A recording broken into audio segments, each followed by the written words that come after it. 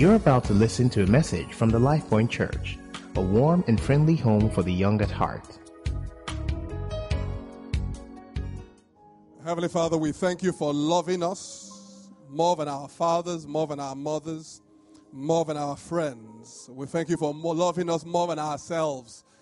And Lord, we ask that as we share out of your words to us, let strength return to someone today. Let health be restored. Let us have clarity by the Spirit. We ask that you speak to us in Jesus' name. Let's we shout a big amen. Amen. Let's put our hands together and celebrate Jesus. All right. Yeah, I know you're clapping like that because you're fasting. It's all right. And I know that not everybody is fasting, because as I was driving into church, I saw two people with bags from Sweet Sensation. I gasped. But you will repent. I just assumed they were not in church last week. Yeah. Let me ask the person next to you, how's the fast going? How's the fast going?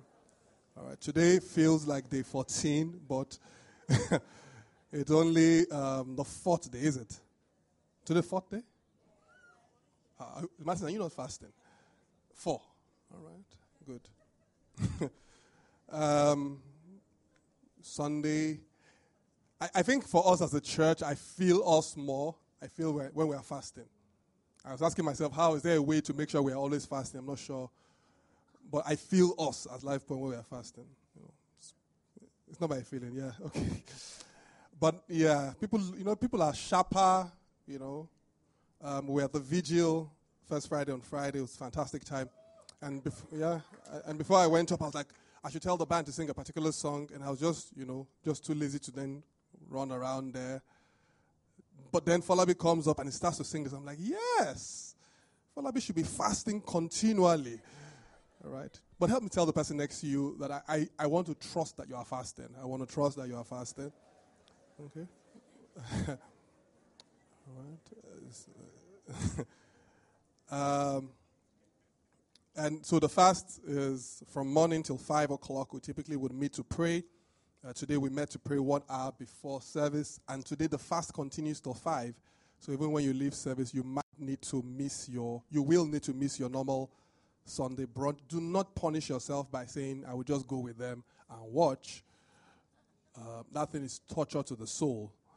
But more than just staying away from food, we're spending time praying in the Spirit, and we're also spending time interceding. So, for example, today our intercession focus is praying for healing for the Church of God in Nigeria. All right, and then we also then have for each specific day an initiative. Something we're saying, would you consider exercising your love muscles for this?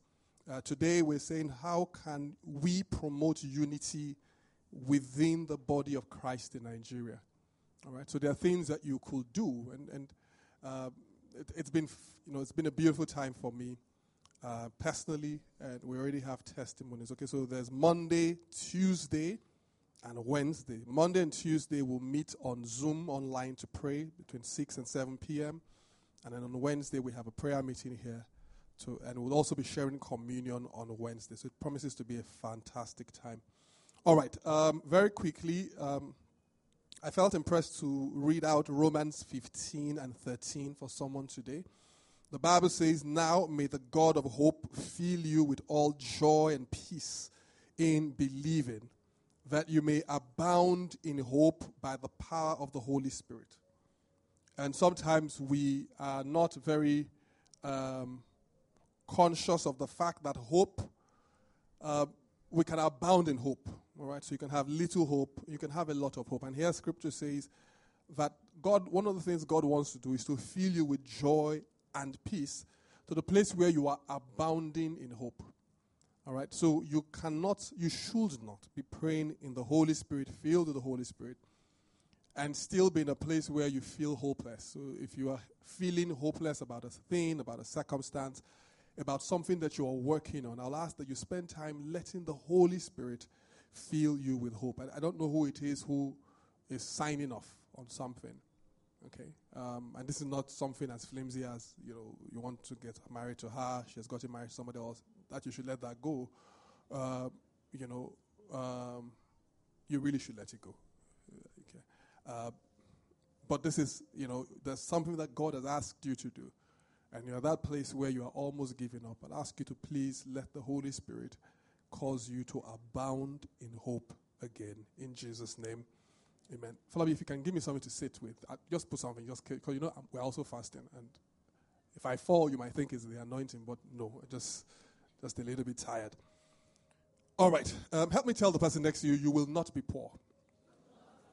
Yeah. All right, you won't be poor. And this is an interesting conversation for me because, thank you. Yep. Because.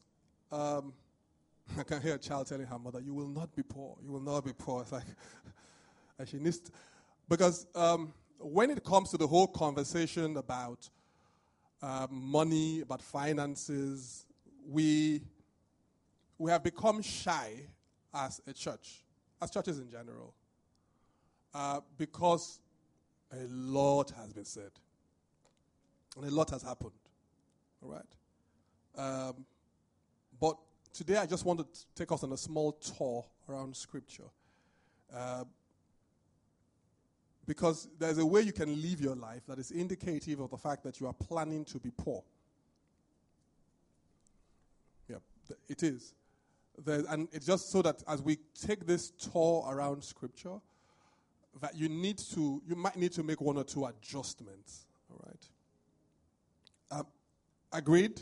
The love of money is the root of evil, of all evil.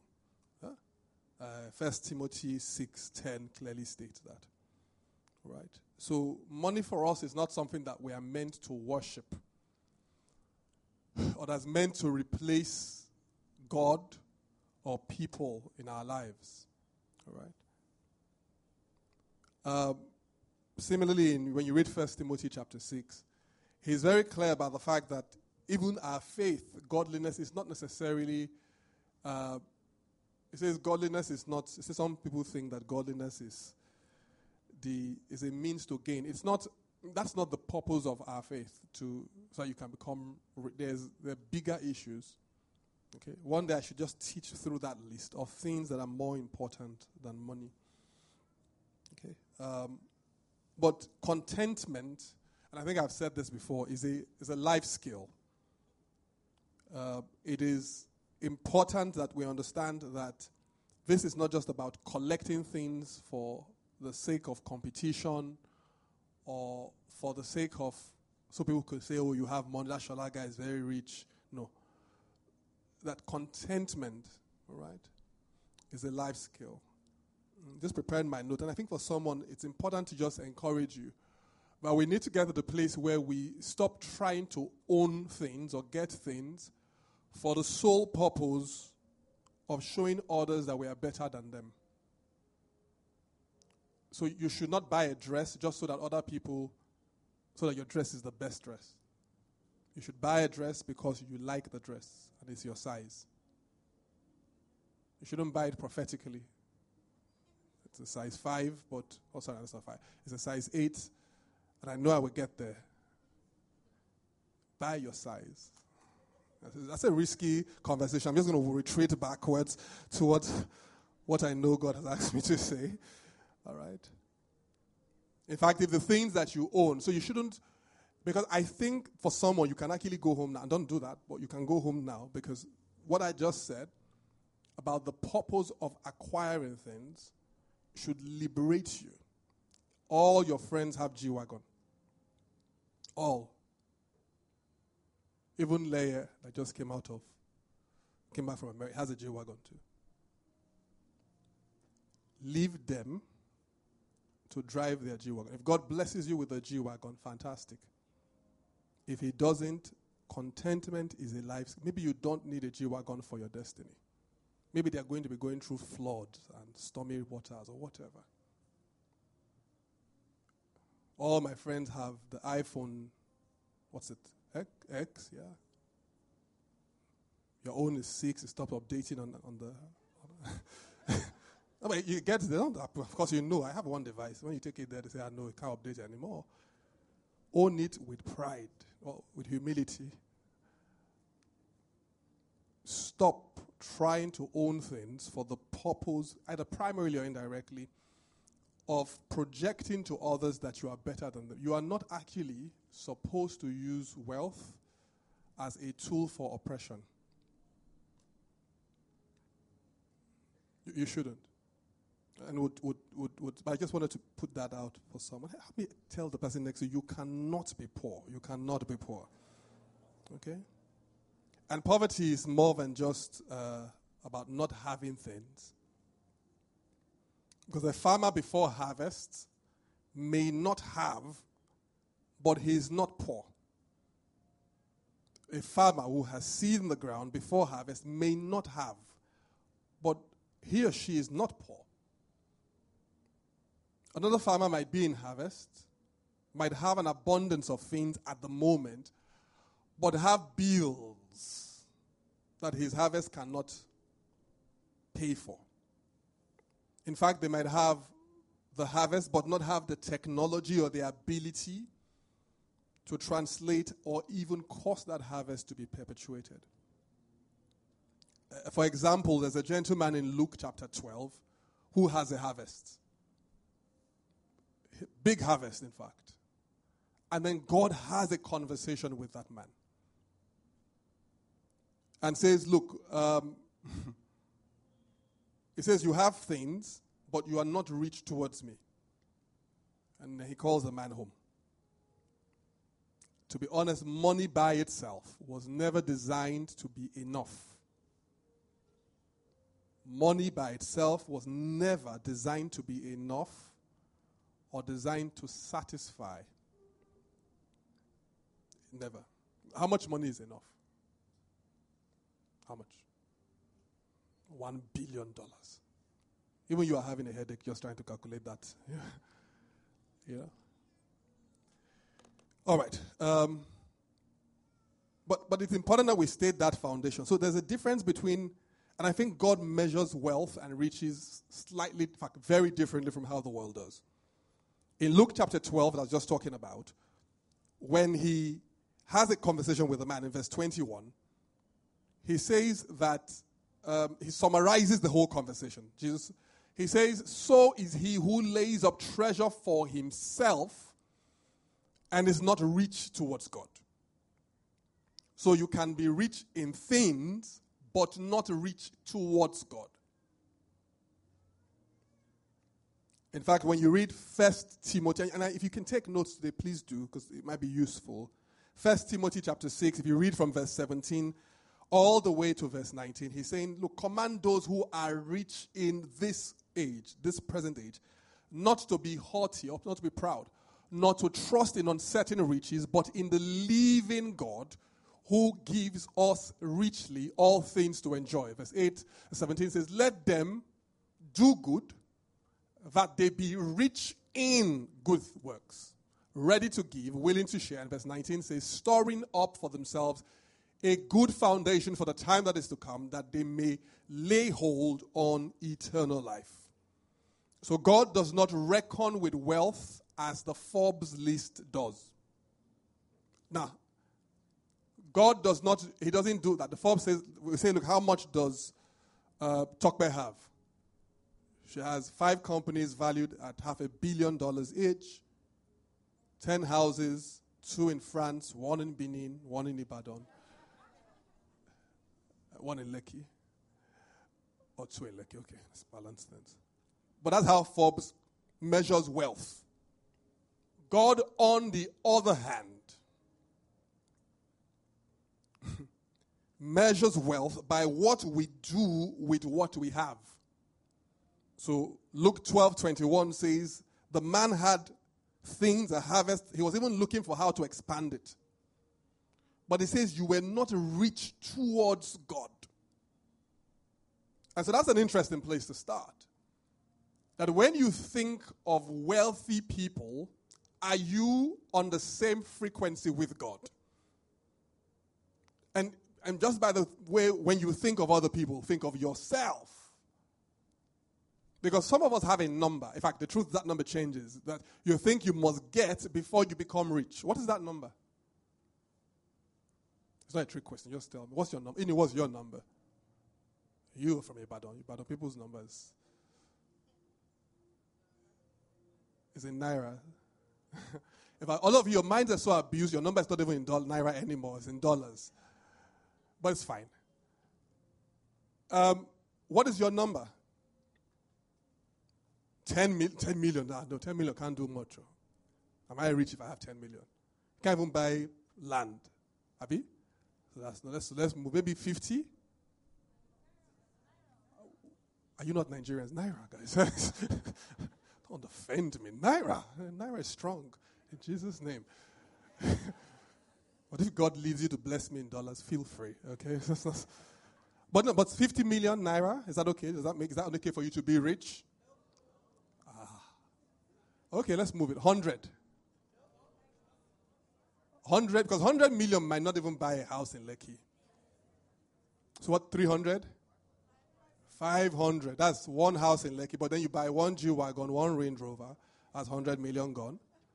You want to buy a house in London, remember. So like a holiday house. That might, no, 500 won't do. Let's move it up. 1 billion. At least with a billion starting. Billion starting. Good. Not bad. But it is untrue, very untrue, that anyone who doesn't have a billion Naira is not rich. Very true. And I know this because that's not how God measures it. In fact, you will be surprised that there are people who have a billion Naira and in God's eyes are poor. He says to this man, oh, but you've been gathering things. Some of you, the shoes you bought from university are still, you're just gathering shoes.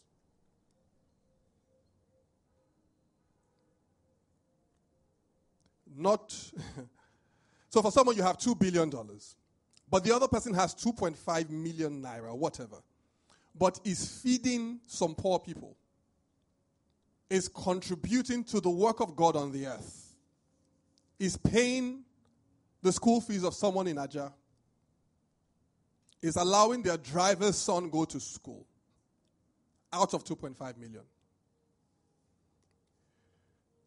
Am I rich towards God?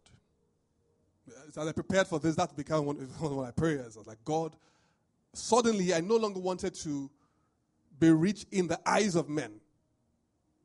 That wasn't my consideration anymore. Of course, I want all my bills to be paid. I want to get to a place where I'm working in abundance. But I realized that maybe I do not need $1 billion.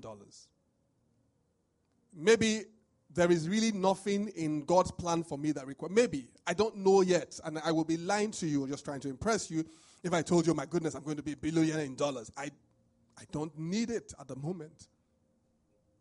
That's the truth. But am I rich towards God with my current level of income? It doesn't matter whether it is 10,000, 1 million, 10 million, 100 million. Are you rich towards God? In fact, Jesus has this interesting conversation.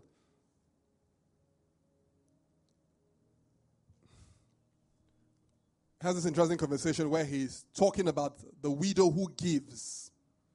All right, so we get the term the widow's mite. And he says, no, there's something going on here. He says, all these other people, he says, when you look at what they have brought out towards God, out of their wealth, and compare it to what the widow has given out of her poverty, he says, no, there's a difference. And you must be careful, and all this is just interesting, necessary background, but you must be careful before you envy any other person's wealth. You must understand where it's come from. What's the source? And we cannot continue to push this culture where money is respected regardless of where it came from. So if you know someone dupes old women in Texas, and that's how he makes money, he tells them he's coming to marry them, he's building a house for them in Spain or something, And then they send him their life savings. And then he buys a Range Rover in Lagos. And we're like, my goodness, he has hammered. He has not hammered. If anything, he's approaching a hammer. His judgment is waiting for him if he doesn't repent. And so sometimes you need to look at your friend in the eye and tell him, you're not rich. You have gold, but this is not wealth. You have a friend that's a drug pusher. Tell him, God is not happy with you. He said, I'm not condemning you. Read your Bible. God is not happy. We are killing people's children. Stop praising him. Don't even like his pictures on Instagram. Take it personal.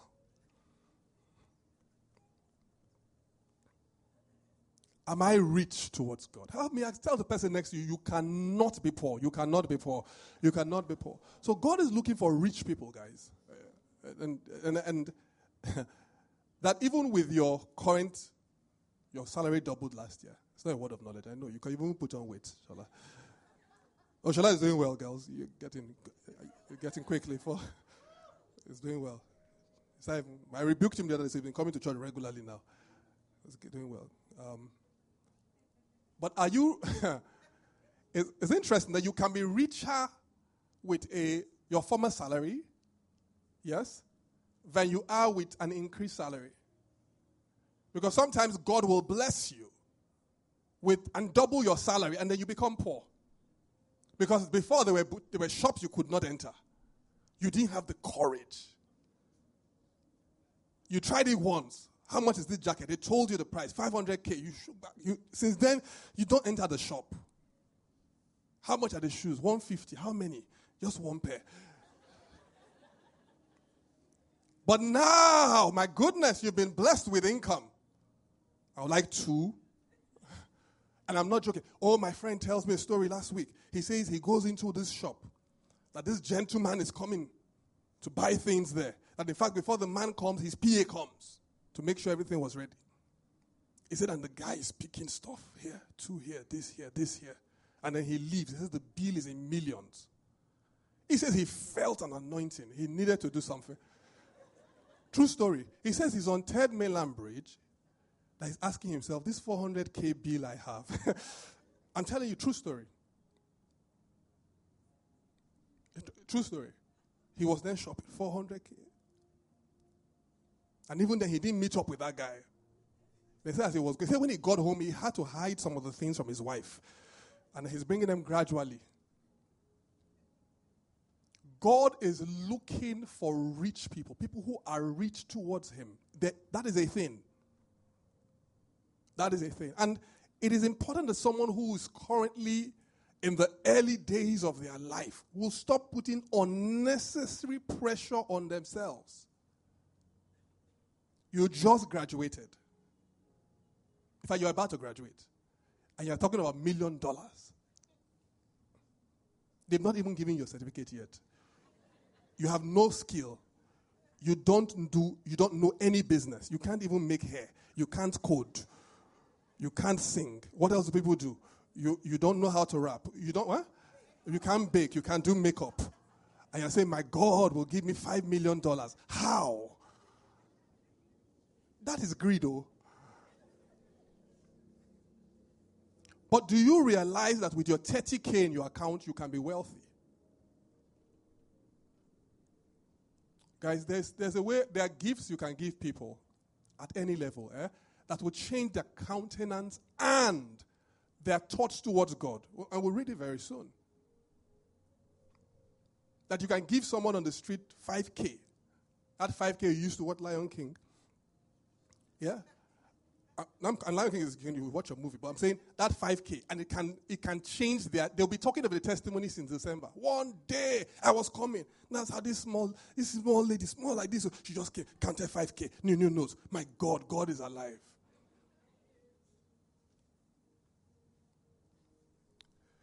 And so as you trace the growth and the spread of the gospel of our Lord Jesus Christ through Scripture, a couple of things are very apparent, guys.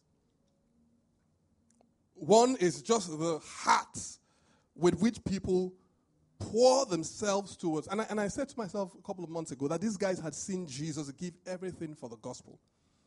So it wasn't hard. They knew Jesus had died. So they're like, man, yeah, we can put our lives in. So they left everything. They made sure whatever God wanted to happen on the earth would happen. You would see them fighting again for the doctrine. So they'll talk of the apostles' doctrine. But the truth is our faith, not everything is consistent with sound doctrine. You'll see them in prayer. They will continue in prayer. Acts chapter 6, they set up structure so the apostles can give themselves to prayer.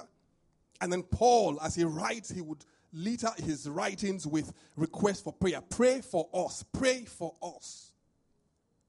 And then one thing that we very conveniently take our eyes off is the economy of the church. It's the money part of it. All right, so I want to lay a foundation. I don't know when I'll finish this whole conversation, but I just sense that God wants to heal us in this regard and make sure that when it's 5, 10, 20 years, when we stand before Him, that we can stand confident knowing that the will of God was done completely when it came to our finances. So, if you're an economist here, God bless you. Okay? And I'm just going to try, I don't know, just try and write up on the stage. So, and I'm going to try and put like a whole chart. I'm sorry, just don't worry. I like to write. So, how do I start? So let's start from, where does God our source? All right? So God starts here. I'm going to use red because red is close to the blood of Jesus. And it's good to do things properly. God our source. When I got saved a couple of years ago, that was one of the first things that the fathers of the faith will say over and over and over again. That you must remember that God is our source. Not a man, not a system, not a skill, not a person. God is our source. So 2 Corinthians, and 2 Corinthians 8, 2 Corinthians 9, you must read. So in 2 Corinthians chapter 9 and verse 8, very quickly, the Bible says, God is able to cause all grace to abound towards you, that you having sufficiency in all things, and at all times may abound unto every good work. Okay, that's how I learned it. May have an abundance for every good work. Please, if there's anybody who believes that poverty is a gift from God in any shape or form, you need to follow me closely today. Because sometimes we want to project a form of of faith that says, oh no, until we put in something that looks hard.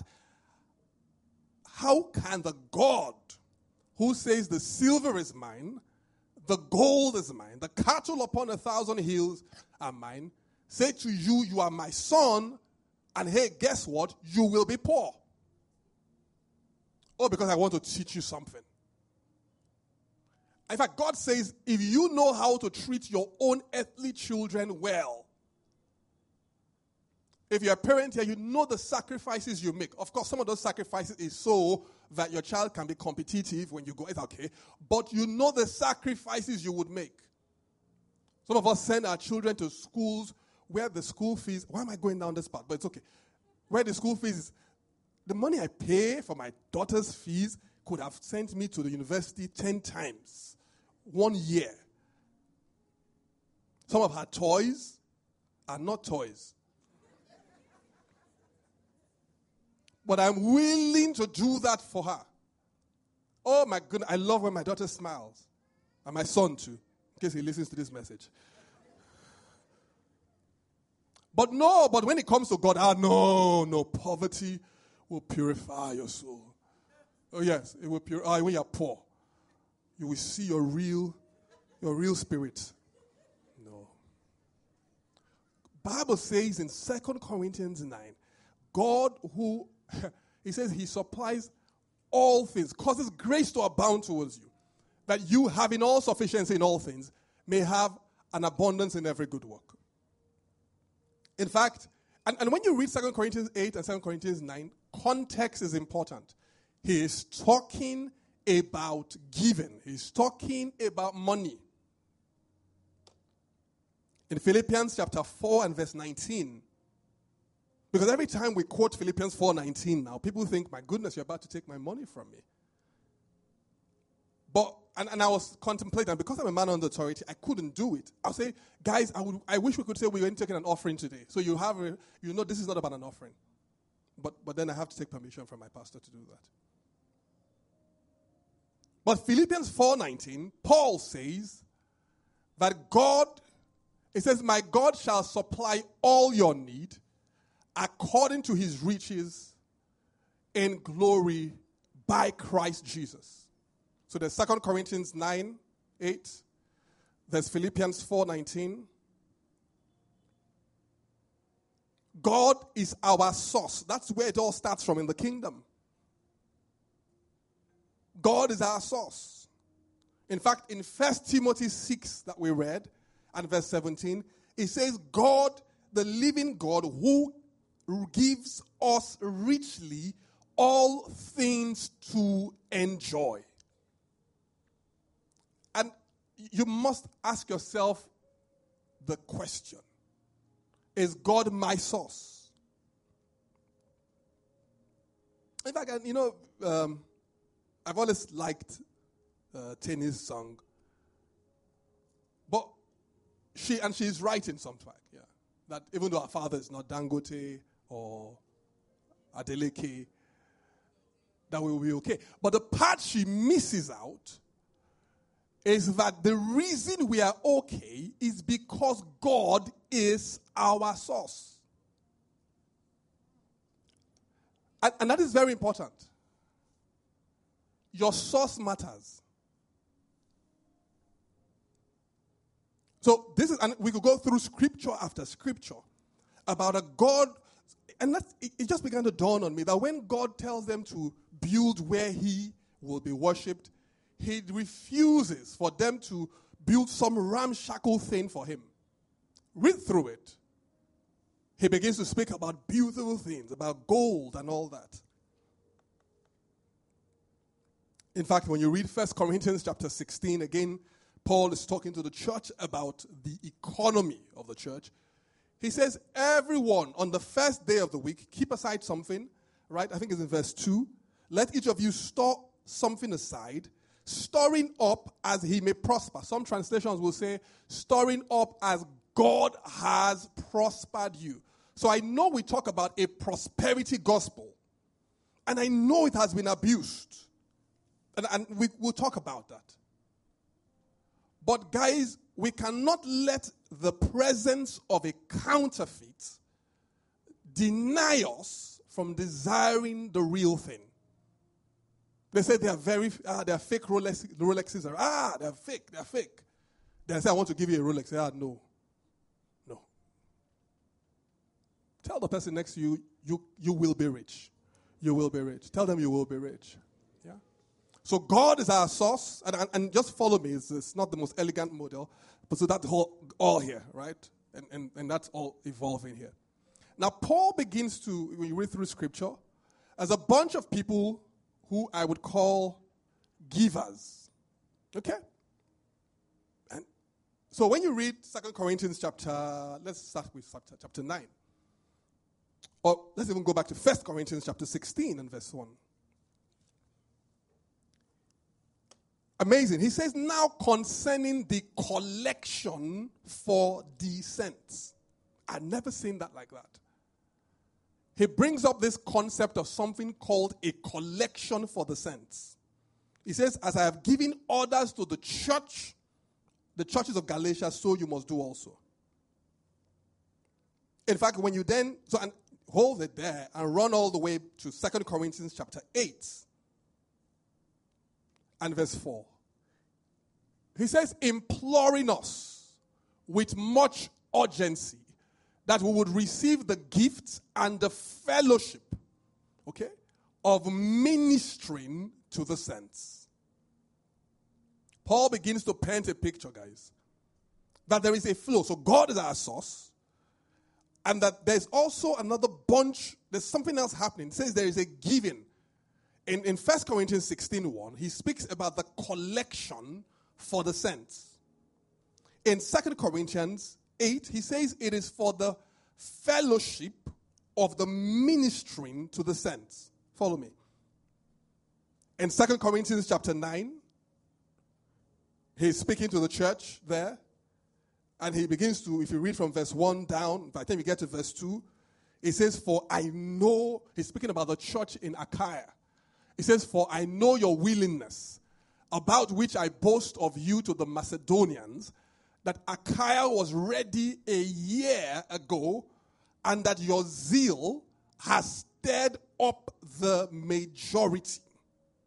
So he's saying, guys, there is something happening. There's a contribution happening. And he's saying you had zeal for it. He says, in fact, you made these plans a year in advance. And he said, guess what? Your zeal has provoked others. In fact, when you read 2 Corinthians 9 down, he begins to say to them, guys, we are coming. Would you please prepare? So they're givers. There's a whole section of people who are givers. And he began to speak about preparation. And I started asking myself, are there still people in the body of Christ today who understand that a collection is being made? And so he says, in fact, when you go to 2 Corinthians chapter 8, he speaks about the church in Macedonia. He says these guys didn't have a lot of stuff. He says, but out of sometimes extreme poverty, that's how he puts it. Read verse 1 and verse 2. He says, moreover, he says, we make known to you the grace of God bestowed on the churches of Macedonia, that in a great trial of affliction, the abundance of their joy and the deep poverty abounded in the riches of their liberality. And again, it begins to paint this whole picture that when God thinks of us, he's not thinking of how much we have or do not have. He's saying, what is Ini doing with the 5 million I gave her? He's saying, what is Joshua doing with the $10,000 that I gave him? So givers. In fact, he speaks about the grace of giving. And then, you know, the one that surprises him the most, when he goes to 2 Corinthians chapter 8 and I think verse 9. You know, he's talking, encouraging them. There's an activity going on. When he gets to verse 9, he says, come guys, do you know that the grace of God towards us? He says, though he was rich, that he became poor. Is it up yet? It says, for you know the grace of our Lord Jesus Christ, that though he was rich, yet for your sakes he became poor, that you through his poverty might become rich. And the truth, and I almost got sidelined for a while, was that people would say, talk about this scripture and says, no, he wasn't talking about wealth or money. Because it didn't make us comfortable. Right? The interesting thing was that you have to read the entire chapter in context. And he's talking about money, guys. He's talking about wealth. But and that's why I started with this whole thing of the riches that God speaks about, the rich people. It's not just about accumulation. It's about being rich towards God. Help me ask the person next to you, are you rich towards God? Are you rich? Are you rich towards God? He's speaking about the economy of the kingdom. So God our source, then givers. In fact, when you read Ephesians chapter 4 and verse 28, he's talking about, he says, let him who stole steal no more. Let him who was doing 419, let him not do it anymore. He says, but rather, let him walk with his hands what is good. Why? He says that he may have something to give to him who has need. And I was like, that's a bit strange. You would think he would say he may have that he can spend on himself. No. So that one of the purposes of work is meant to be that you have stuff to give.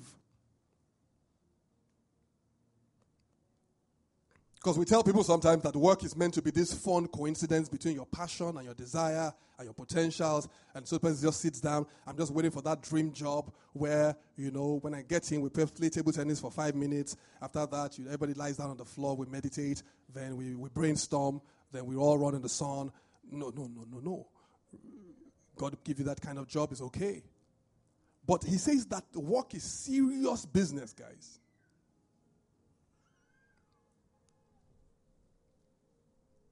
In fact, in Acts 20:35, he tells them, he says, I've tried to set an example for you guys, how that by laboring, you must support the weak. I have shown you in every way. He's about to leave a church. He says, guys, remember the example I have shown you, that by laboring, you must support the poor, the weak. It is not if, it is not when, it is not maybe. He says you must support the weak. And so when you read 2 Corinthians chapter 8 and 2 Corinthians chapter 9, a couple of things pop out. I'll just put them there and I'll move on very quickly.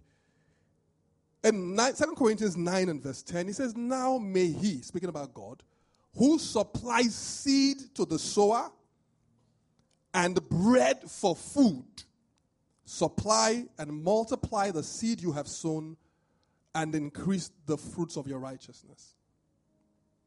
So he introduces this concept that says when you get resources as a person, as a Christian, you must be able, by the help of the Holy Spirit, to distinguish between what is what. That this is bread, this is seed. So I normally say to myself, and I say to people, that when I receive stuff, there is bread to eat, there is seed to sow, there is a tithe to return, and there is stuff that needs to be invested. And if you back up, 2 Corinthians chapter 9, verses 6 to 7, and this whole part about the givers, yeah? So he talks about seed to sow and all that. But when you read verses 6 to 7, so there's seed, there is bread. He begins to say, look, guys, and we'll talk about it one day. And it amazed me as I prepared for this that he was talking about giving. He says, and this I say, he who sows sparingly will also reap sparingly, he who sows bountifully will also reap bountifully. Verse 7, so let each one give as he proposes in his heart, not grudgingly or of necessity, but God loves a cheerful giver. The challenge is that because these scriptures, this practice has been abused, it becomes difficult for us to teach it, for us to preach it, and for us to talk about it. Right? But as I realized, look, we're then doing ourselves a big injustice because don't forget where we started from. 1 Corinthians 16, about the givers. That there is a collection being done for the saints. So think of the flow. God our source, people who give, there's a collection being done. So Paul says, look, there are people who give a lot, and it says they get a harvest of a lot. It says, let's not lie about it. It says there are those who give a little and get a little. He was not talking about anything else but money. And he says there's that which you receive which is bread. There's that which you receive which is seed. Now if you plant everything you get and use it as seed, you will be hungry for a while. Fact. You'll be hungry for a while. But if you eat the bread and the seed, you will be very comfortable now, but in the coming days, you will be properly hungry. So where is your bread? What is your bread? And as I was preparing for this, I realized I stopped looking at Naira and my funds when I get money in my account. I've stopped looking at it the same way. That what God has given you at the moment, do you know what part of it is? Your whole salary cannot be bread. The whole salary from start to finish. And I don't think your whole salary can be seed too. Because sometimes God will impress your heart. Say, give your whole salary. Say, God, how will I survive? Say, no, give it. God help you.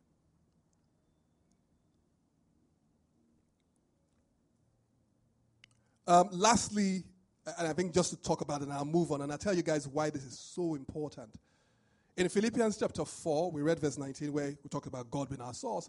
In Philippians chapter 4, he begins to say to them, look, when there was a time in verse 15, he says there was a time when no other church, says, now you Philippians know also that in the beginning of the gospel, when I departed from Macedonia, no church shared with me concerning giving and receiving, but you only.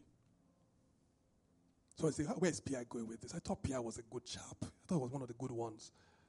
It's giving. He's going to ask me for an offering. Someone's moving all their money from savings, moving it to their friend. Say, send this money back to me tomorrow after I've left church.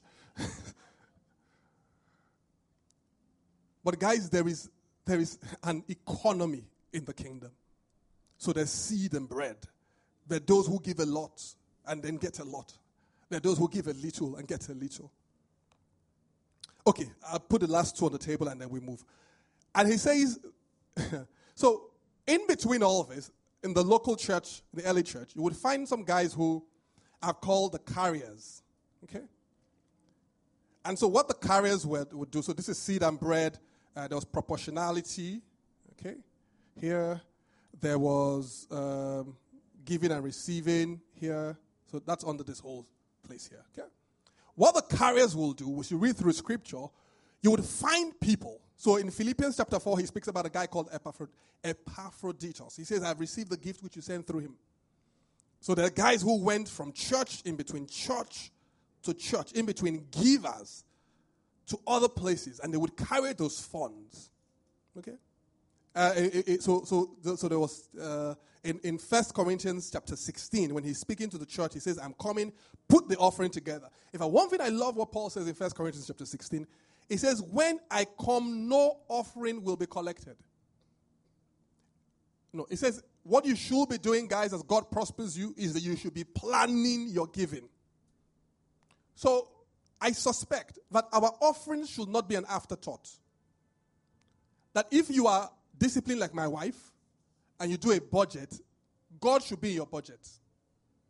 So your giving should be in your budget. Your support for the week should be in your budget. So remember Acts chapter 20:35, it says you should labor to be able to support. What you want to give should be in your budget. You should write it there, 100,000 naira given.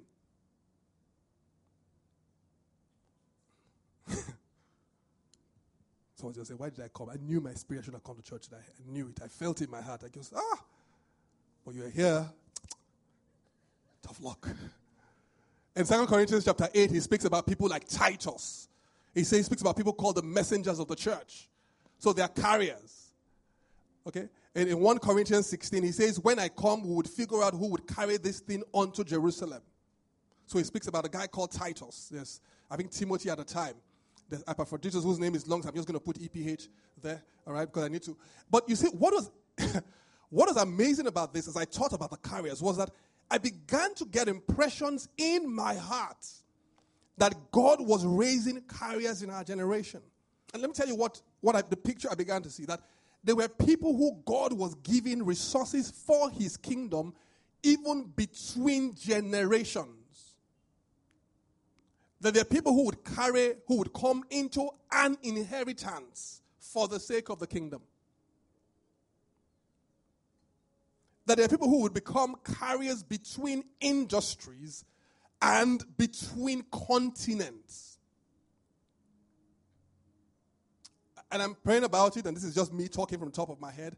I do not think that the exodus we are seeing to Canada is just people reacting to things that, well, I know that's a big part of it, but you will be surprised what God is doing with the people and the resources he's moving out of here. Anyway, the next batch of people, Paul says they are administrators. Administrators. Okay, now this is the big one where we sometimes have a problem. What happens to all this money that we give?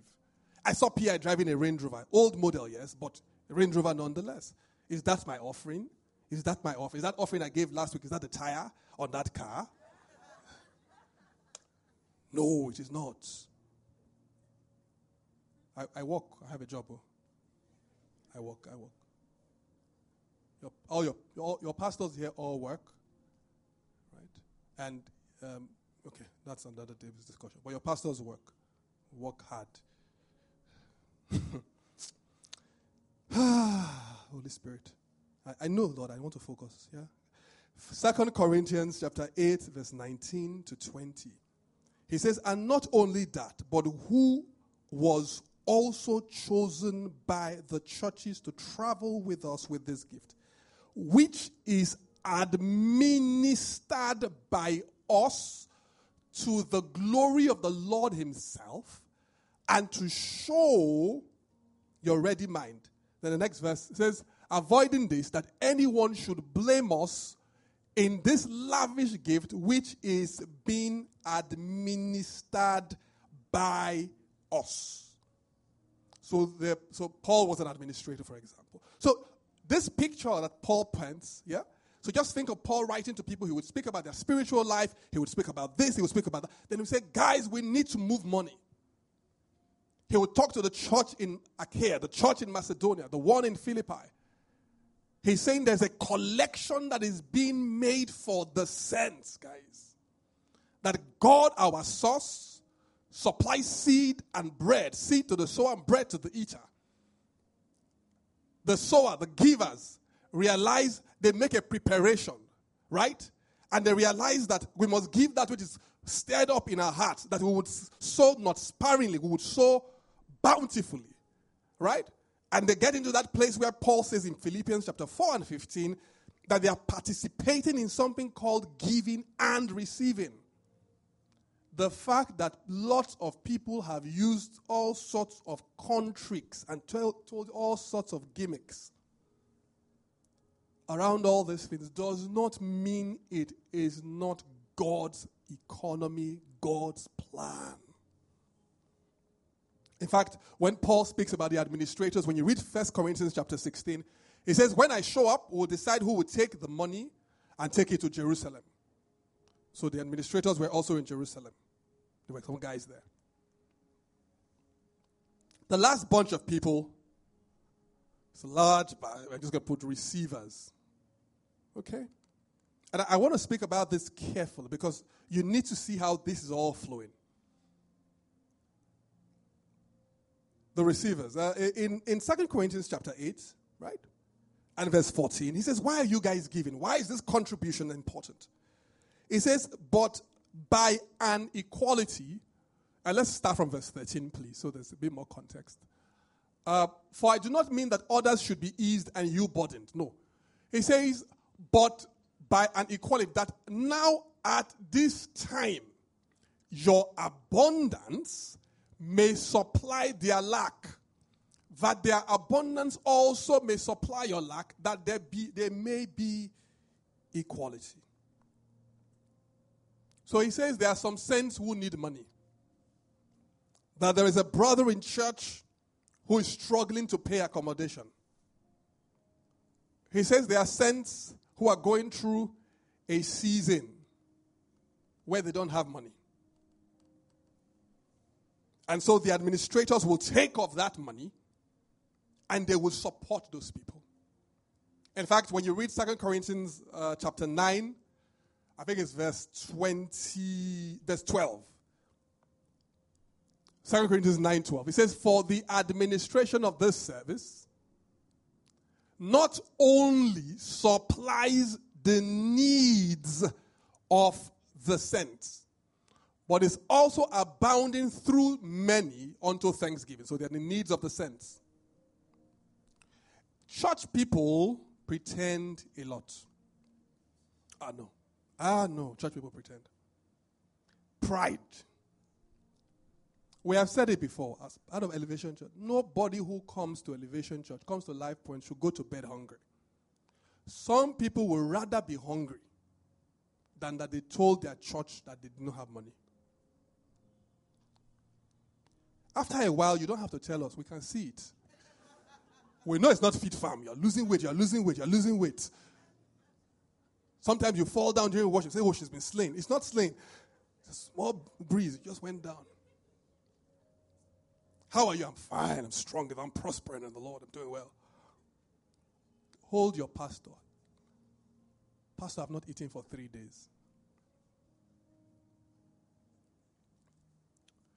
That the administrators in 1 Peter chapter 5, the writer Peter begins to elucidate, talk about how, there are widows that need to be supported by the church. He said, but we will not support any widow that has family alive. Let the family first feed her. He said, and then widows that are badly behaved, we won't support those ones too. It's all there. Right? He said, but there are people who can't support themselves. So 1 Peter chapter 5.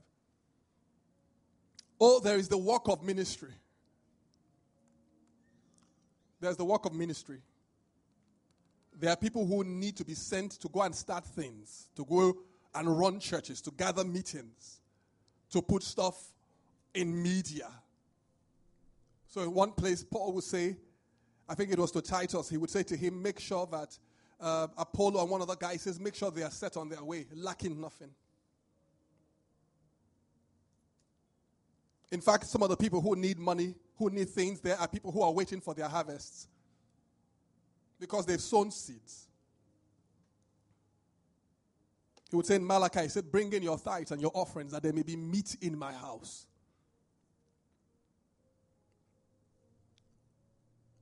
Please do not be too proud that your local church cannot help you. Do not be, and there are things we can't help with, that's the truth. I want to go on a vacation to Spain. Me too, I want to go on a vacation to Spain. Let's join our faith together. But if you have not eaten, call us. Why would you go to bed hungry? If you have a medical bill and you can't pay it, why? Why are we all singing together? Why? Because we are singing, the angels are wondering, are these people all right? And we claim that we are prophetic, and we are, but we cannot see everything because sometimes your makeup confuses us. We look at your makeup and you're like, oh my God, you're doing well. Sometimes it's your beards. They're so fresh. You've put all sorts of spirit and oil on it. But you don't have money.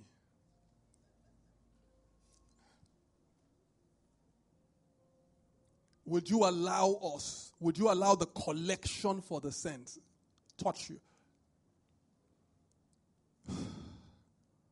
Oh, by the way, I must say this. The work of ministry costs money. So, and even the support for pastors, it's something that we won't say, but my pastor was teasing me. He was talking to, I think it was someone else, and he said, your pastor won't talk to you guys about this. He says, but your pastor is a giver. I was like, oh. Paul says in Philippians chapter 4 and 15, he says that there was no other church that participated with me in giving and receiving. Giving to your pastors, and this is not just PI. There are lots of other pastors in there. If I want to just upset them, I tell them to stand up. But unless they're all hiding now, they're like, where's that scripture? Where's that scripture? But giving to your pastors, supporting those who bless you. In fact, I read that scripture to your hearing in case you have never seen it before. Galatians chapter 6, I think it's in verse 6. And I put all this together and we pray. Galatians chapter 6, I think it's verse 6. Am I right? Yeah, I said, let him who is taught in the word share in all good things with him who teaches. Verse 7, what's verse 7? It says, do not be deceived. God is not mocked. For whatever a man sows, he will also reap. Now, one thing Paul does, and I'm so proud of it when I see it in scripture, he tells the guys, nobody is going to say it's because of you gave me some. He's like, when I was with you, I walked. So, and that's one thing we try to do as honorably as possible. We will do our own work, follow the same principles here, so that God will bless us. And we have to, even your pastor gives. There is a blessing in giving to those who are in ministry. Now, I am so shy to say this, right? Because it then looks like, oh my goodness. But here, because so that we will not grow up as Christians who have no regard for this. But let's move on, since that's not the main message. Now, this whole flow here, where are we? So this is amazing how we're planning for the teaching series for this period. And I think, I don't know when, I think next week we'll talk about it, but the last 2 weeks we're talking about something totally different. I kept on hearing financial resources.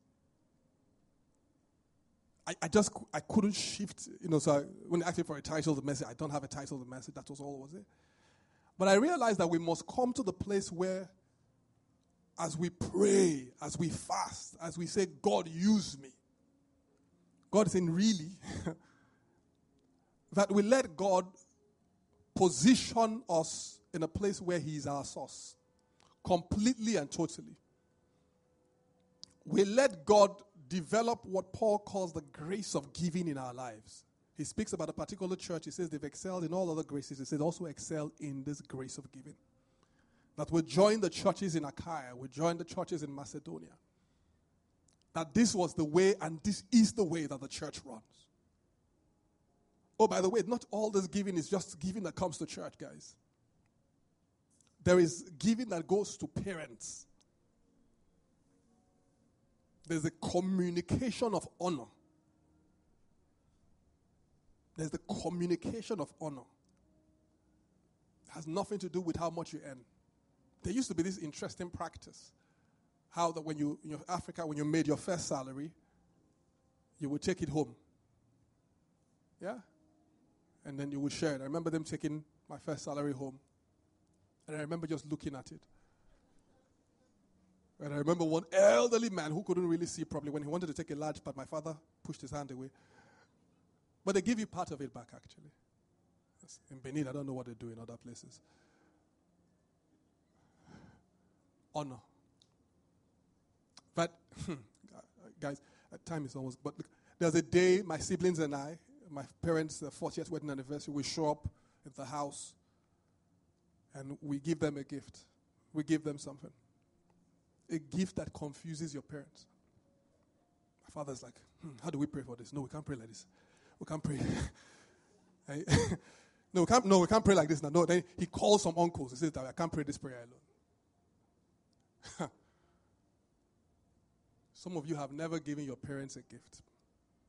You say they have money. That's not. The gift is not to increase them.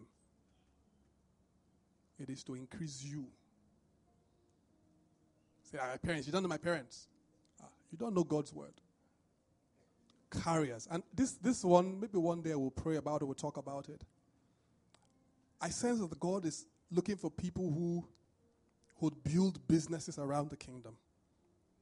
They would take scriptural principles. They would do things at the very highest level in terms of excellence, in terms of integrity. And they would then let those businesses be carriers. They would essentially take funds. Guys, there are things to do in the kingdom. There are schools to be built. I'm not talking, but let me just talk. It's all right. The people who are investing in Nigeria today, if you are careful to follow, are investing in abnormal things. They are investing in things which almost say to us that they do not believe we would get it right. So people are beginning to, they're no longer investing so much in our power sector because it's all modeled up. But they're looking for looking for alternative sources. So I think, I don't know where else in the world people are investing in companies that essentially take motorbikes to take people around. Because they're saying it's not likely that we'll get our transportation system. So they're investing in odd things. In the midst of that abnormality is a call to the church that will take out of our purse and build schools. That will build hospitals, guys. Imagine if everyone at Life Point said, I was going to give one scholarship every year. It doesn't even have to come through Life Point. Imagine if we just vexed one day and went into a maternity ward and sent all the children who had just been given birth to, and sent people who had bills and sent them home. And you don't even have to wait for the church. You can take your next vacation money, take 1 million naira, go into a hospital, do the work of God. When they are living there, give them scripture. When Jesus was ministering, after he gave them food, they came back the next day. Although when the night came by, he said, you want food, Abi? There's work to be done. I'm going to read Deuteronomy chapter 8 and verse 7 to 18, and we'll just pray, okay? Deuteronomy 8, 7 to 18 says, for the Lord your God is bringing you into a good land, a land of brooks, of water, of fountains and springs that flow out of valleys and hills, a land of wheat and barley, of vines and fig trees and pomegranates, a land of olive oil and honey, a land in which you will eat bread without scarcity, in which you will lack nothing, a land whose stones are iron and out of whose hills you can dig copper. It says, when you have eaten and are full, then you shall bless the Lord your God for the good thing which he has given you. Verse 11 says, beware that you do not forget the Lord your God by not keeping his commandments, his judgments, and his statutes which I command you today. Lest when you have eaten and are full, and have built beautiful houses, and dwell in them, and when your herds and your flocks multiply, and that your silver and your gold are multiplied, and all that you have is multiplied, when your heart is lifted up, and you forget the Lord your God who brought you out of Egypt, the land of Egypt, from the house of bondage, who led you through that great and terrible wilderness in which were fiery serpents and scorpions and thirsty land where there was no water, who brought water for you out of the flinty rock, who fed you in the wilderness with manna, which your fathers did not know, that he might humble you and might test you, to do you good in the end. Then you say in your hearts, my power and the might of my hand have gained me this wealth. And you shall remember the Lord your God, for it is he who gives you power to get wealth, that he may establish his covenant, which is swore to our fathers, as it is this day. Amen. I'd like us to pray this morning. And someone just says, Father, please make me rich towards you. Lord, make me rich towards you. It doesn't matter if you only have 1,000 naira in your account. It doesn't matter if you are in debt. It doesn't matter if you have $1 million. Lord, make me rich towards you. Lord, make me rich towards you. That conversation in Luke chapter 12 is amazing. The man had tons of money. God said, this is a judgment issue. Lord, make me rich towards you. Let me not be flamboyant just to impress people. Let me not buy things that I do not even like because they are trendy. Let me not use my wealth to oppress others. Let me not compete with people with a different purpose and destiny. Lord, make me rich towards you. Lord, make me rich towards you. Lord, make me rich, that wherever God will find you on this whole path, on this whole economy of the kingdom, Lord, make me rich towards you. And I don't know what transactions you and God have, what vows, what practice, what stirring is in your heart. But Lord, make me rich towards you. Let me not see another naira the same way. Let me not see another dollar the same way. There's someone who needs to say, Lord, make me rich towards you. Because God is saying, that's a refrain in your heart. God is saying in Acts 20:35, he's saying that you should labor. You've not been working. God is saying, so you want to work. So Lord, give me a job. Show me how to do it. There's someone else, Ephesians chapter 4:28. It says, let him that stole steal no more. And you're saying, Lord, I will not do this anymore. I'm destroying the codes, I'm destroying the computers. And it says, but rather let him walk, that he may have to give to him that is in need. There's someone who hasn't been given. Come on, church. He says the church in Achaia, he says they prepared a year in advance. Is there anyone who wants to trust God with their finances? Someone else, you are saying, God, you are my source. God, you are my source. God, you are my source. God, you are my source. Someone else is asking God out of 2 Corinthians 9:8 that he will cause all grace to abound towards them, that them having sufficiency in all things and at all times may abound unto every good work. Someone else is saying, Lord, help me. Show me the difference between my seed and my bread. Let me not consume my seed. Let me not eat that which I meant to sow. Someone else is saying, Lord, out of 1 Corinthians chapter 16 and verse 1, the contribution for the saints. Lord, what would you have me do? How often? When? Where? Leba ragadash kaliba. Someone else, God is saying you are a carrier. You are a carrier. That all this wealth that has come to you from a previous generation is not just for you and for your friends. It's not for partying. It's not for impressing people. He says there are people who are hurting. There are people who need help. There are hospitals to be built. For someone, there is a child whose education is tied to your income. Wake up. And before you buy another wig, another car, another house, that would you think of the work of God?